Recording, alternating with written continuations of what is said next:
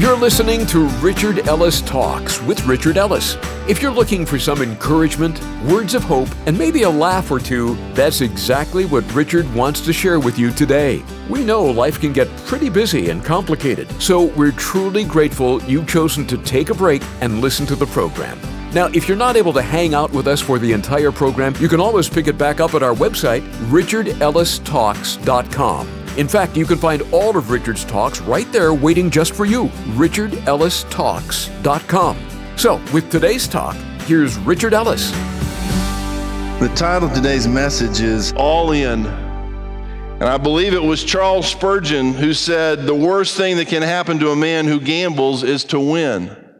And the problem with gambling is you start gambling and there may be some fun to it. And people say, oh, I go to Vegas and I have a $5 or $10 limit, whatever it is. But you know what? Not everybody makes the limit. Some people say, you know what? I can do this. I'm on a roll. I'm winning. It's fun to watch on TV, and it's fun to watch somebody win on TV, but it's not fun to lose. But there's a piece of this Texas Hold'em thing that I want us to talk about. And let me read you just a little bit of the rules here to Texas Hold'em, or it's also called just Hold'em, is a poker game in which each player gets 2 pocket cards. So if there's 6 guys or people at a table, they'll deal 2 cards, go around, everybody's got 2 cards, they look at those cards, those are their pocket cards, while 5 community cards are dealt face up on the table. The strength of a player's hand is the best hand that can be made with these 7 cards. So you get the 5 cards on the table and the 2 in your hand. There is a round of betting after the pocket cards are dealt. After the first 3 community cards, then here's what they're called. The first community cards, the first one is the flop, after the 4th or the turn card, and after the final or the river card. And what I want to talk to you today is about the flop, the turn, and the river. Now, I don't know if you've had any flop recently in your life, and this may not be as big a one as you've had. Some friends had let us use their lake house. So we go to the lake, and I'm taking the girls out inner tubing, trying to jump over the wakes and throw them off into the water and just having a big time. And so I guess it was yesterday or day before, I went out to the boat, and just in case something went wrong, it's not my boat, and you're out in the middle of the lake, you don't know what's happening. So I took my cell phone, and I put it in my pocket, and we went down to the boat. And the day before I'd taken my phone, I'd put it in the little glove compartment thing in the boat and gotten in, and we'd had a great time, no problems. So I go down to the boat and get preoccupied and get in the boat and push it out of the slough or whatever the dock area thing is there. And it's out there, and the girls are taking a little bit too much time getting everything set, and some other boats have come by, and the boat is starting to float towards, it's drifting into the shore. So I'm like, well, I don't want this thing crashing on the dock or on the rocks. So I jump down in the water and grab the boat and push it back out, get everybody loaded, and I get in the driver's seat there and get the girls ready to go, and all of a sudden I feel something down in my pocket. And it's my brand new Razr Motorola phone. Now, I can tell you from personal experience, these are not waterproof. And this looks like a razor. It feels like a razor, but it is dead as a doornail. Now, I'm going to tell you something. If my kids had done it, I could have been upset. I could have said, what were you thinking? You can jump all over them.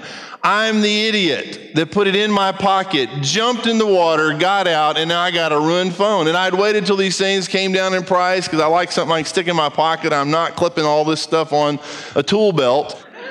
So I had to have something to go in my pocket. So I'm sitting there, and Rebecca's watching this. I don't know if the girls know. He's saying, well, it's just a phone. Let me tell you something. It's insanity. It's a waste. And you feel like an absolute idiot. You're a flop. And I started getting this sick feeling in my stomach. Now, does anybody know what I'm talking about? Have you ever done this? When I was a kid, I was in this play. When my voice started changing, I did the song Maria from West Side Story. I can tell you what the room looked like. I can tell you how bad I wanted out of that room because it was Maria, and my voice changed that night. And my sister happens to be here, and my father who was there remembers this, and I'm telling you, and you can't quit, you can't get out. I just met a girl named Maria, and it would go up and down, and I thought this song would never end, and I just, you got that sick feeling in your stomach. Now, you say, well, that's not your deal. You know what? It could be a whole lot worse. But we all know that feeling, that place. Maybe it's waking up in a bed with somebody you're not married to. You say, well, wow, that's a jump from a Razor cell phone to adultery or fornication. Or maybe it's waking up in your own vomit in a bed somewhere after being drunk, or in a crack house somewhere, and things are right back where they're not supposed to be, and you feel like an absolute flop. Let me read you a few quotes I found. Jim Morris, member of the American band The Doors. It's like gambling somehow. You go out for a night of drinking and you don't know where you're going to end up the next day. It could work out good or it could be disastrous. It's like the throw of the dice.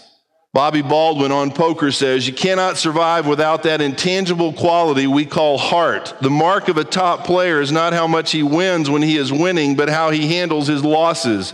If you win for 30 days in a row, that makes no difference if on the 31st you have a bad night, go crazy, and throw it all away. Now turn to Romans chapter 3. And for some people, these are no-brainer verses. For others, you've never heard them in your life. And one of the things we don't beat around the bush on around here is this, and it's sin. You know, if you got a bad habit, I can get you some counseling. But if you got sin in your life, I got a cure for that, and his name is Jesus. And the cure is the blood of Jesus Christ that cleanses us from all sin. And too many churches nowadays won't talk about sin, won't talk about blood, won't talk about any of these things. But you know what? You got jack without Jesus and his blood and his death and burial and resurrection.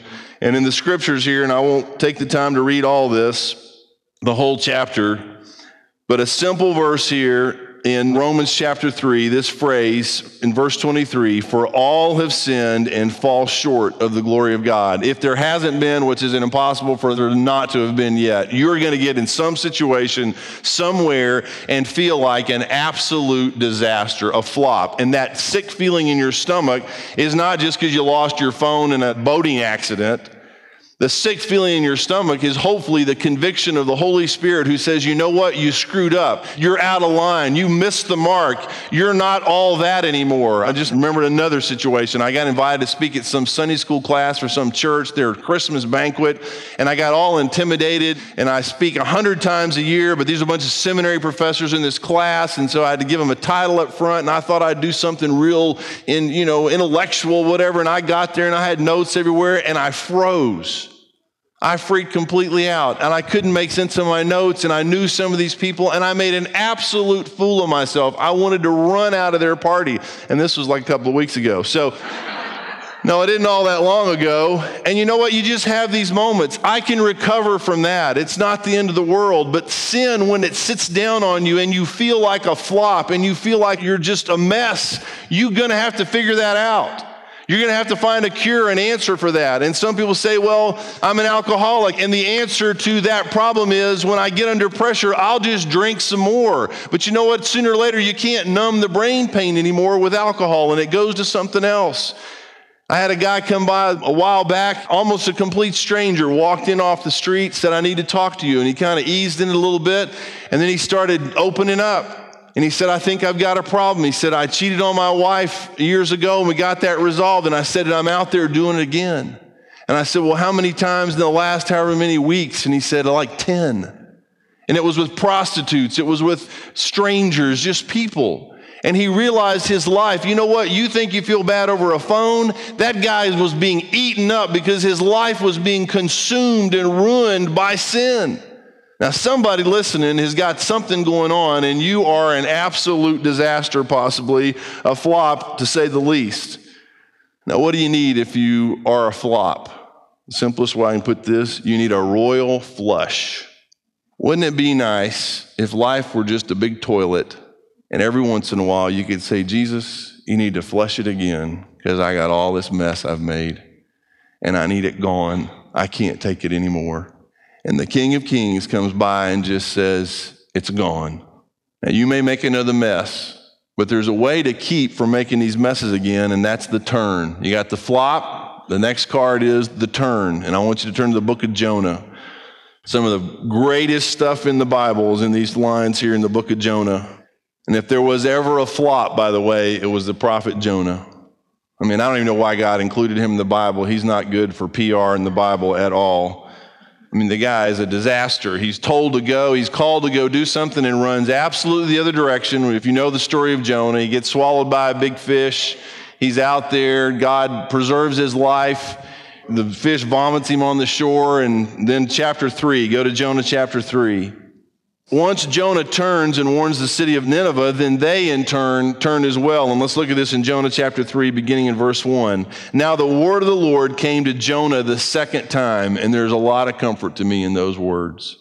Now for me, it's not the second time. I don't even know which time I'm on, and I don't know how many times you're on, but we run away from him, and the Holy Spirit comes back and says, where are you? What are you doing? Come back. And it comes to us again and again and again.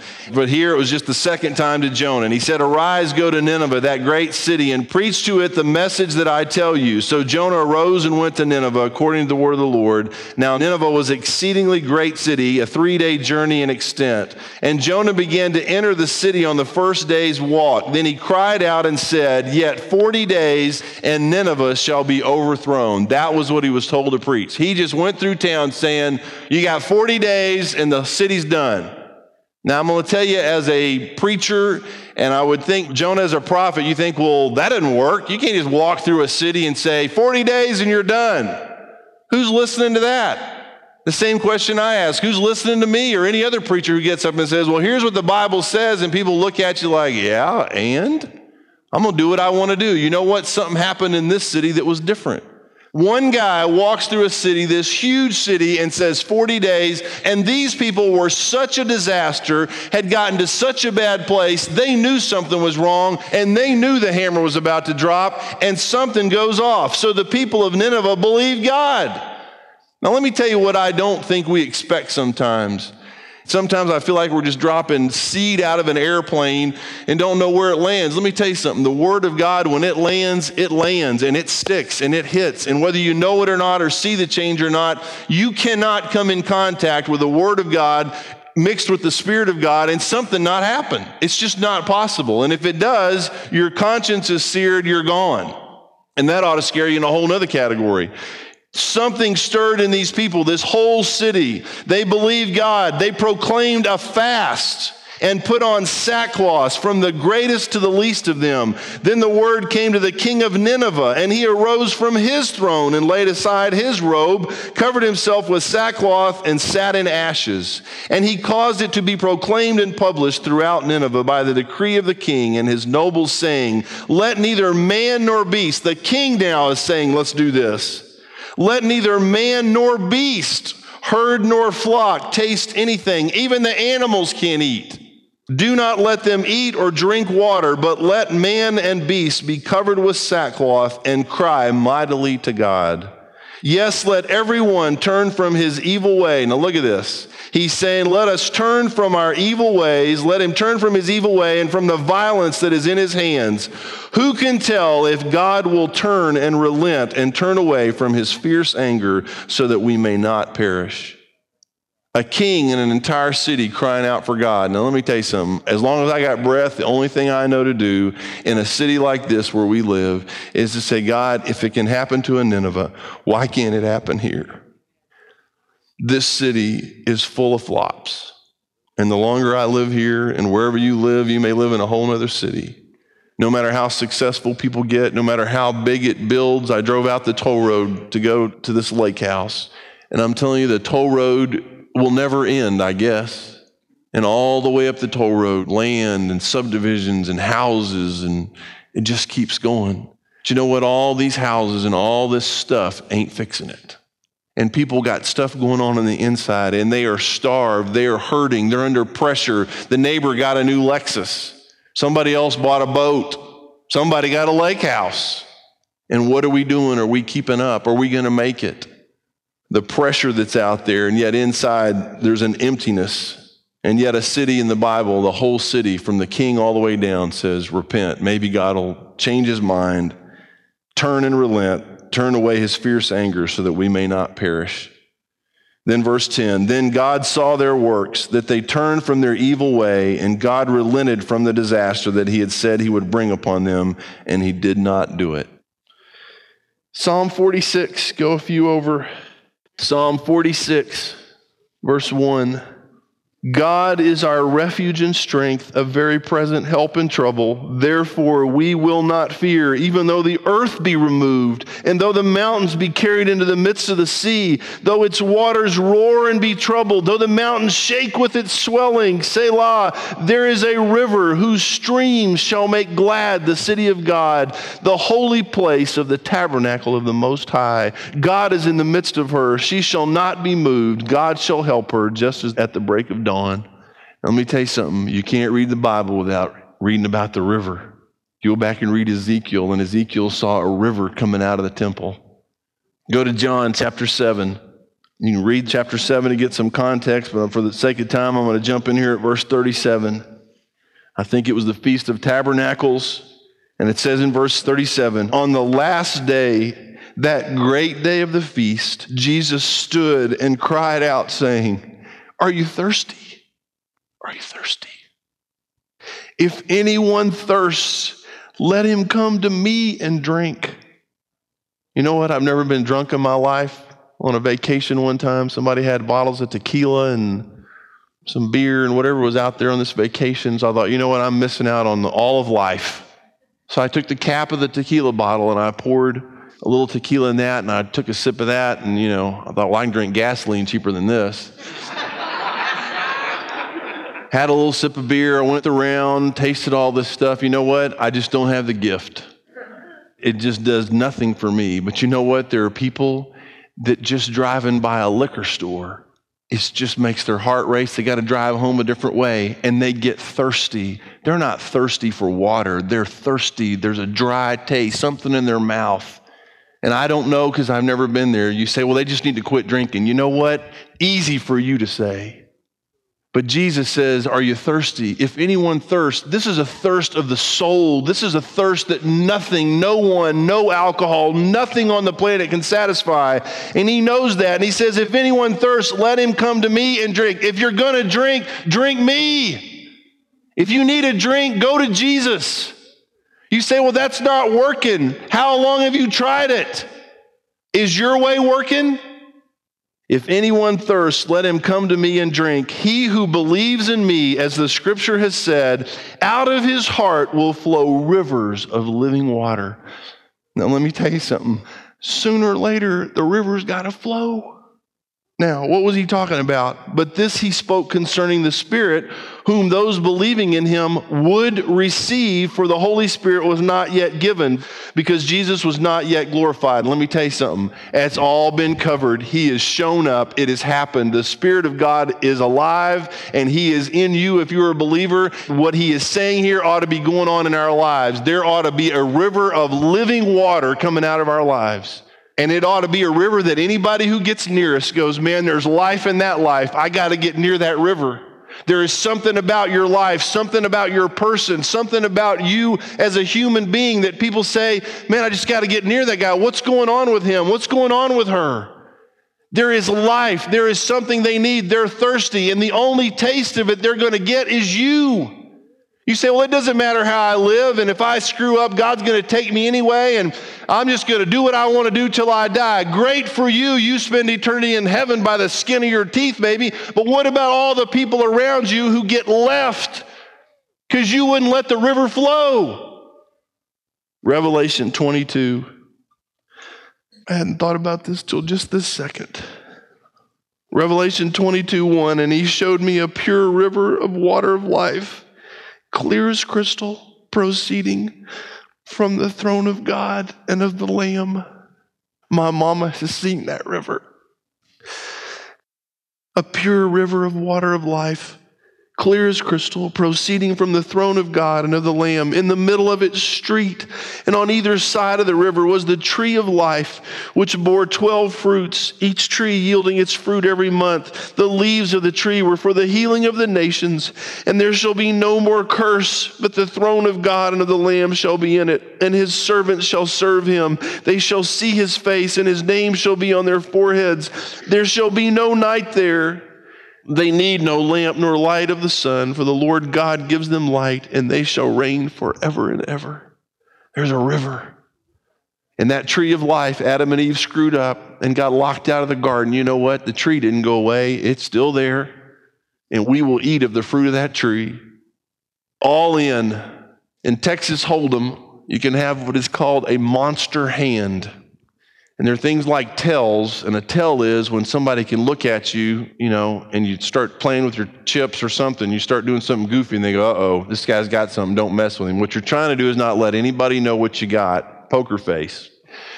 But if you flip up your two cards, and there's a couple of aces or whatever you've got, and then another ace flips on the flop, and all, you're showing aces, it's a monster hand. And what instinctively happens after you suck a few people in and make their bets, one of the great moments watching poker is where a player will say, I'm all in. And they take all their chips and slide them just a little bit away from them and say, I'm all in. I got a monster hand. And they could be bluffing, but if they got a monster hand and they say they're all in, what they knew was there is no way anybody can beat me. Go to Philippians chapter 2. One more passage. One of the things I love about God is there's no reservation. And one of the things I love about Jesus is when he said he's coming, he is all in.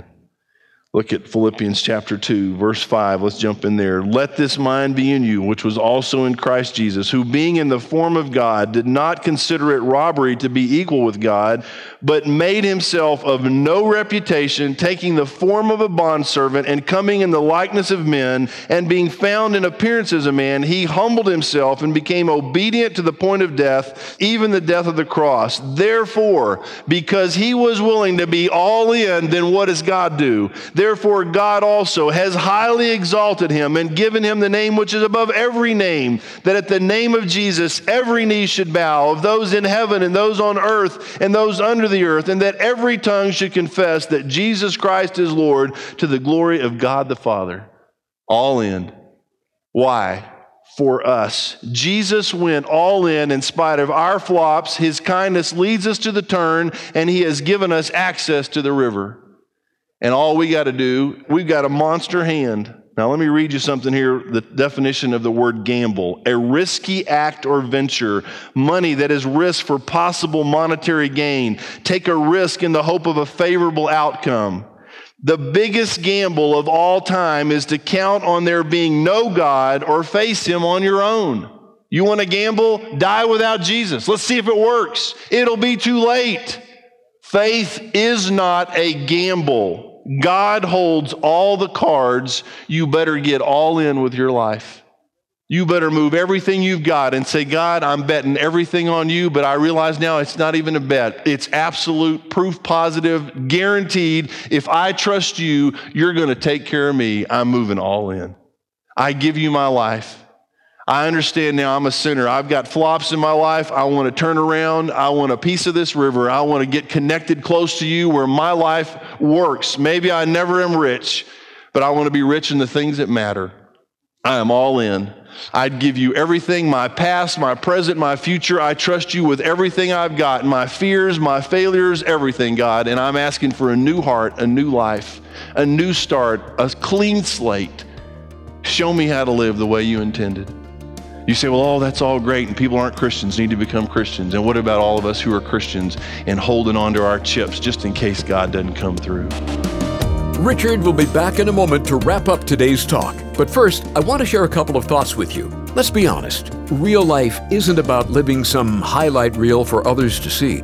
Most people have deep hurts, questions, and struggles. Well, we get it, and we want to help you in any way we can. So let's keep this conversation going. You can give us a call anytime at 855-6-RICHARD or connect with us at our website, richardellistalks.com. You can even put in your prayer request right there on the prayer wall. Call us at 855-6-RICHARD or online at richardellistalks.com. And now let's get back to Richard with a final word on today's show. You know, it may be time for you to move all in finally. You know the Greek word for all in? Kurios Christos. Christ is Lord. Jesus Kurios Christos. Jesus Christ is Lord. You say, well, I just wanted to be my Savior. I want a ticket into heaven. You know what? It's about living life.